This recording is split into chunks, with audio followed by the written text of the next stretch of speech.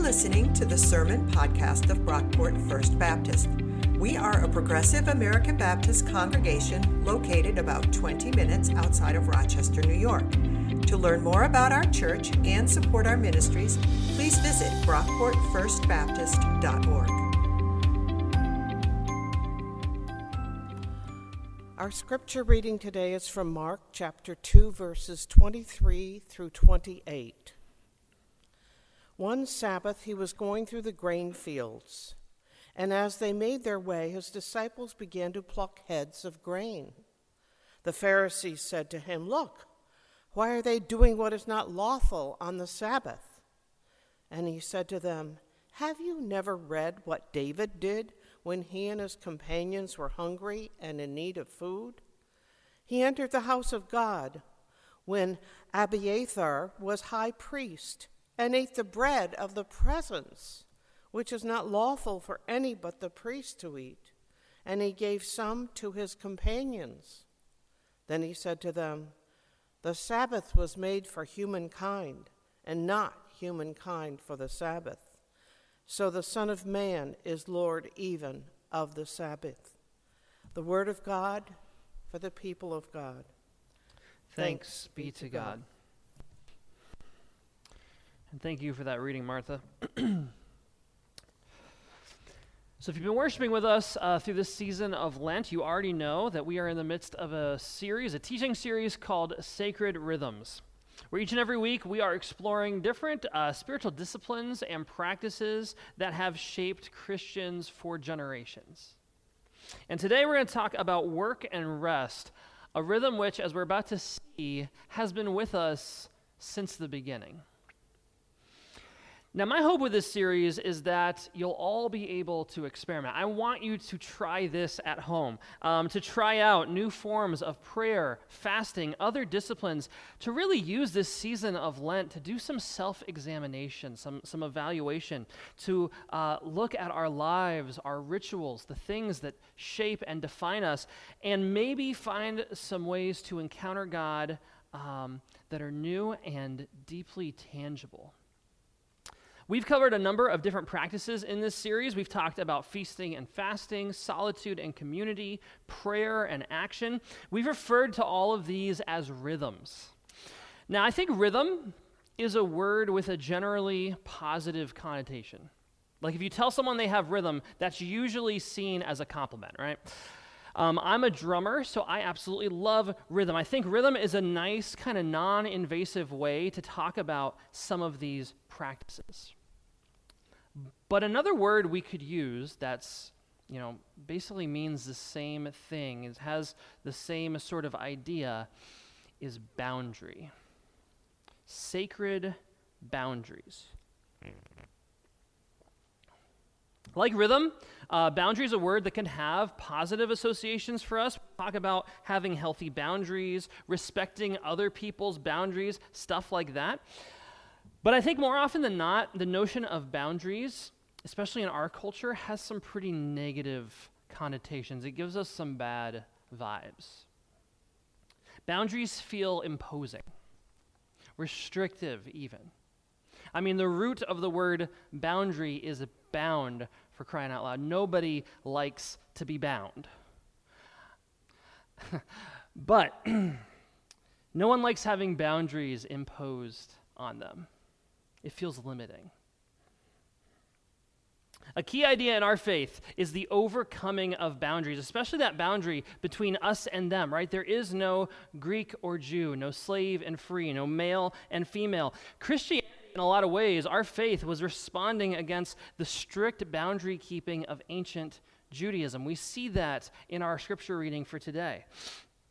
At the heart of our faith is the tearing of the temple curtain on Easter Sunday, erasing that boundary between God and humanity. But sometimes I think our distrust of boundaries goes a little too far. We can forget just how important, how freeing, how life-giving even boundaries can be. If you've ever struggled with addiction, or if you've been to rehab, this is something you have experienced firsthand. When you check into a rehab center, the first thing that happens usually is you find out all the boundaries, the rules, the regulations. This is when we eat. This is when we do lights out. This is when we wake up. This is when visiting hours are, right? You have boundaries. You have rules. Those boundaries are essential to detoxing and breaking free of addiction. And all these practices we talk about, feasting, fasting, solitude, community, prayer, action, these are boundaries that can be just as life-giving, just as freeing when we put them into practice. And one of the oldest boundaries we find in Scripture is this division between work and rest. So let's go all the way back to the beginning. Genesis 1, verse 26, the creation of human beings. God said, "Let us make humankind in our image, according to our likeness, and let them have dominion over the fish of the sea, the birds of the air, and over the cattle, and over all the wild animals of the earth, and over every creeping thing that creeps upon the earth." So God created humankind in God's image. In the image of God, he created them, male and female. God created them. God blessed them, and God said to them, "Be fruitful and multiply. Fill the earth and subdue it. Have dominion over the fish of the sea, the birds of the air, and over every living thing that moves upon the earth." God said, "See, I have given you every plant yielding seed that is upon the face of all the earth. Every tree with seed in its fruit, you shall have them for food. And to every beast of the earth, and to every bird of the air, and to everything that creeps on the earth, everything that has the breath of life, I have given every green plant for food." And it was so. God saw everything that he had made, and indeed it was very good. And there was evening, and there was morning, the sixth day. Thus the heavens and the earth were finished, and all their multitude. And on the seventh day, God finished the work that he had done, and God rested on the seventh day from all the work that he had done. So God blessed the seventh day and hallowed it, because on it God rested from the work that he had done in creation. This is the first page of the Bible, an incredibly familiar story if you have any experience with the Bible and with church. And here at the crescendo of creation, the climax really of this opening scene of the Bible, after 6 days of forming the cosmos, God rests. Work 6 days, rest 1 day. That's the pattern. That's the rhythm. That's the boundary that is worked into the fabric of creation from the very beginning.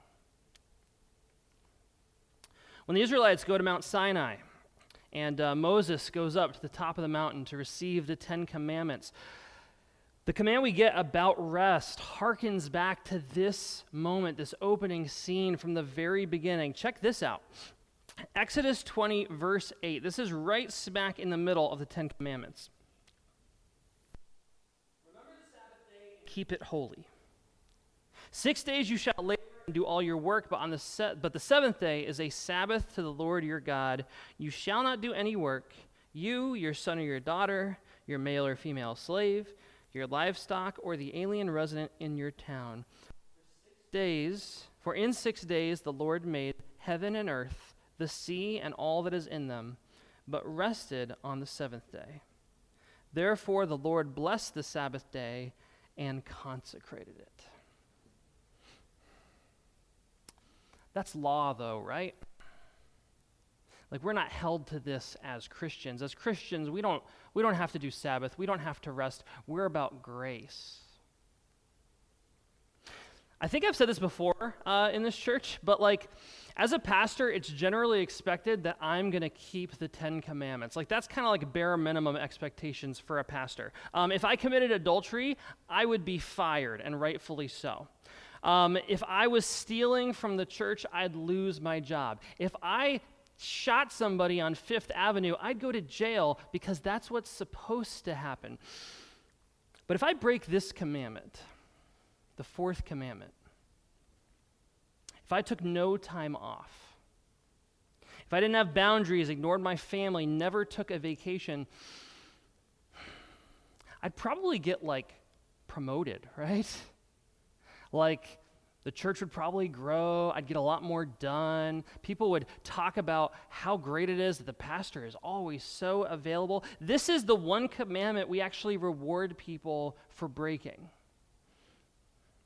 And a lot of times when Christians talk about rest, we like to point to Jesus' teaching in Mark chapter 2, which was our reading for today, to argue that we don't have to do this anymore. We don't have to worry about a boundary between work and rest, but I think we're missing the point of what Jesus is saying.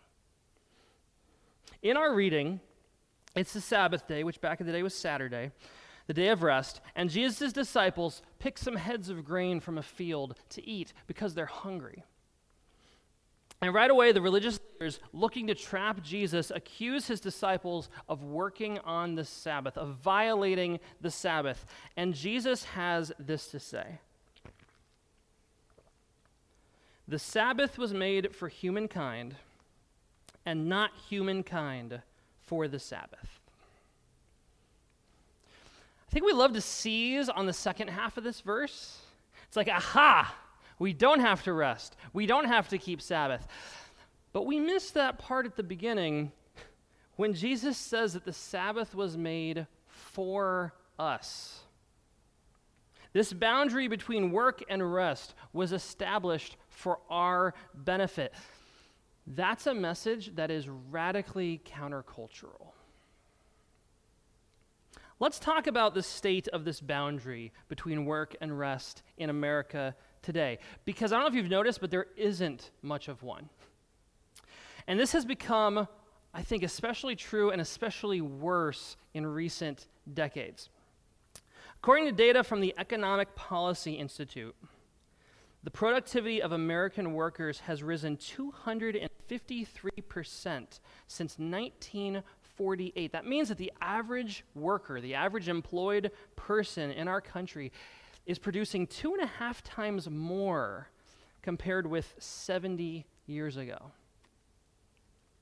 Now, some of that is due to automation, right? Of course. Some of that is driven by technology. An office worker is going to get a lot more done with a computer and the internet than a typewriter, of course. But these increases are seen even in industries that haven't been as shaped and as altered by automation. We're working harder. Half of this productivity increase has happened since 1980. The average work week for a full-time employee back in 1970 was 39 hours a week. Today it's 47. That's an extra day if you're keeping track. Over that same period of time, the percentage of Americans who work 50 or more hours per week has doubled since 1970, sorry. The average American now puts in about 5.5 hours of work over the weekend. And of American employees who receive paid time off, which is not all of us, almost a third, 31%, don't use it. And by the way, all these numbers, all these statistics are worse among women, people of color, and the poor. We are working ourselves to death in this country. And the situation is especially bad for the poor. You know what? Let's talk about cell phones. I've got mine somewhere. Where is it? Right here. I've got my cell phone right here. Never really leaves my side. That might be an experience for many of you. Let's talk about how cell phones have changed this balance between work and rest, made this distinction even fuzzier. We are always connected, always on call, potentially always working. And if this was a problem before the pandemic, the last 12 months of lockdown and working from home has made things way worse, especially for women, families, and the poor. In our culture, we like to take pride in our productivity. We like to pat ourselves on the back for being the best. We'll brag about how we work harder and take less time off than other modern democracies. But where has that gotten us? Rising stress levels, higher rates of depression and anxiety, especially among kids. Our families are in trouble. Our work-life balance is non-existent. The poor often have to work 2 or 3 jobs at minimum wage just to make ends meet. Meanwhile, our life expectancy is actually dropping. Wages are stagnant, and now the Simpsons lifestyle is becoming unattainable. Have you heard about this? This is kind of interesting. Back in December, The Atlantic published an article reflecting on how the lifestyle depicted in the TV show The Simpsons is now unattainable for most Americans. If you're not familiar with it, if you've been living under a rock for the last 30 years, the Simpsons are a cartoon family, right? Homer, Marge, Bart, Maggie, and Lisa. They've been on the air since 1989, longest running cartoon in history. And the Simpsons have 3 kids, a dog, and a cat. They live in a moderate-sized single-family home in the suburbs, and that lifestyle is supported by the income of one man with a high school education. That's like unheard of today, right? Like back in the 80s when The Simpsons premiered, they were blue collar, right? Like they were far from upper class. Today, though, The Simpsons are living the dream, right? They're the goal. In 30 years, this is where erasing the boundary between work and rest has gotten us. And when we talk about practices like fasting and prayer and solitude, all these obviously spiritual practices, we should make no mistake, establishing a firm boundary between work and rest is just as spiritual, and it is just important for the health and well-being of our souls. God made the Sabbath, God made rest for human beings, so how can human beings recover this practice? Like with prayer, fasting, and anything else, I think we need habits, we need rituals to help us reestablish and protect this sacred boundary. So let's talk about that. And I want to focus on 3 areas: space, time, and attention. I want to think about how we divide our space, how we divide our time, and how we divide our attention, our energy, to maintain this boundary between work and rest. Let's start with space. If you're working from home right now with this pandemic, you have to establish a space for work and a space for not work. It doesn't have to be like an actual office. You don't have to have like an entire room dedicated to work. But if you work from home and you want to establish this boundary, you need a space where you work and a space where you don't. And the trick is to keep your work out of those non-work spaces. This can be actually a really helpful way to kind of check yourself and to kind of keep ourselves accountable for how much time we spend working. If every time we work, we force ourselves to get up and go to our workspace to do it. If you work from the spare bedroom and you get an email at 8 o'clock in the evening, before you check it, force yourself to get up, go to the spare bedroom, and check it there. Don't just check it on your phone. And if you can't establish a separate physical space for work, it's helpful to at least have like a work setup. Like when I work from home, I usually do it at the kitchen table with my laptop in front of me opened up. That's kind of my home workspace. And a good practice that I'm going to try, I don't do this enough, but I'm going to start doing it, is to only work when I'm at my kitchen table with my laptop open. That way, if it's late at night or it's family time and I'm tempted to work on an email, bust out the iPad, get a little work done, I will have to ask myself, do I want to go all the way to the kitchen, get out my laptop, plug it in, to do this? That's a check on ourselves, and that is a simple practice to help us divide our space, keeping non-work from work. So set some boundaries around your space. We also need to set some boundaries with our time, though. Establish a rhythm of work time and rest time. The Bible gives us this 6-in-1 rhythm, right? Sabbath, which I think is a pretty good principle to start with. For 6 days you work, on the 7th you rest. That's a great starting point. If you work 9 to 5, Monday to Friday, I'd recommend starting with that. Take one day on the weekend, either Saturday or Sunday, doesn't really matter which, and make sure you do no work on that day. But if you don't work 9 to 5, Monday to Friday, that might not be an option for you. If you're one of the millions of Americans who works weekends, or if you're someone working 2 or even 3 jobs just to make ends meet, you're probably not going to be able to take an entire day for rest, and that sucks. That is not your fault, by the way. I think a lot of times when we have these conversations about work and rest, the church can guilt-tripping poor people because we talk about Sabbath as this lofty goal that not everyone can attain, and that's on us. That is a social sin that we put people in a position where they can't take a day off from work. We all need to repent from that. But if you're in that position where you don't get a day off from work, then for your own health, for your own sanity, you need to do something on whatever level you can to establish some sort of boundary dividing your work time from your rest time. Maybe if you work in retail or at the grocery store, maybe you're an essential employee and you have a job where your schedule shifts week by week. When you get that schedule or schedules, if that's your situation, sit down with them, look them over, and carve out time where you won't be working. When are you going to be able to not work? It could start with maybe like an evening or 2 a week. Or maybe there's an afternoon or a morning that kind of rotates week by week. Whatever it is, find that time and keep it sacred. Do something in that window that is beneficial for your soul.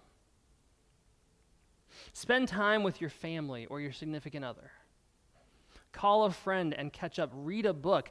Go outside. Do some exercise. Do something good for your body. Maybe try one of these prayer practices or another spiritual discipline we've been talking about. Whatever it is, find that sacred time for rest and protect it. Maintain that boundary. We talked about space, we talked about time, but where this all comes down, where the rubber really meets the road, I know for me, is our attention, our energy. How are we stewarding our energy? How do we divide our attention between work and rest throughout the week? Are we checking email on our phones when we should be spending time with our kids? Are we ignoring friends and loved ones because we've got work on our minds? Are we present in those non-work spaces, or are we still working up here? This is my biggest struggle. I imagine this will probably be a struggle for me on some level for the rest of my life. But here's the good news with all these practices. The goal is not perfection. The goal is not to get it right, to nail it. There is grace with these practices. That's why they're called practices. We are practicing these boundaries, these rhythms. We will never master it, but we can take steps forward.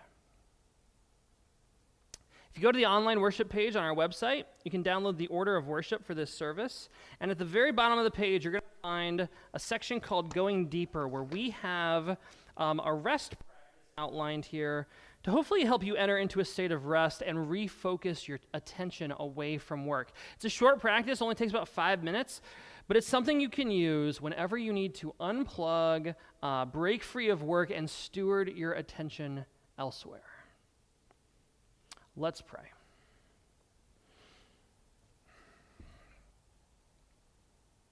God, help us to rest. Help us to be better stewards of our time and our energy. to establish sacred boundaries between work and rest in our time, space, and attention. God, make us unproductive, at least one day a week. Empower us to wind down when we need to wind down and to find our rest in you. Amen.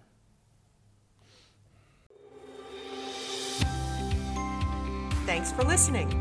If you enjoyed what you heard, please be sure to rate, review, and subscribe to this podcast on iTunes. You can connect with us on Facebook at Brockport First Baptist, on Twitter at BrockportFB, and on our website, brockportfirstbaptist.org. Our theme music was composed by Scott Holmes. This has been a production of Brockport First Baptist.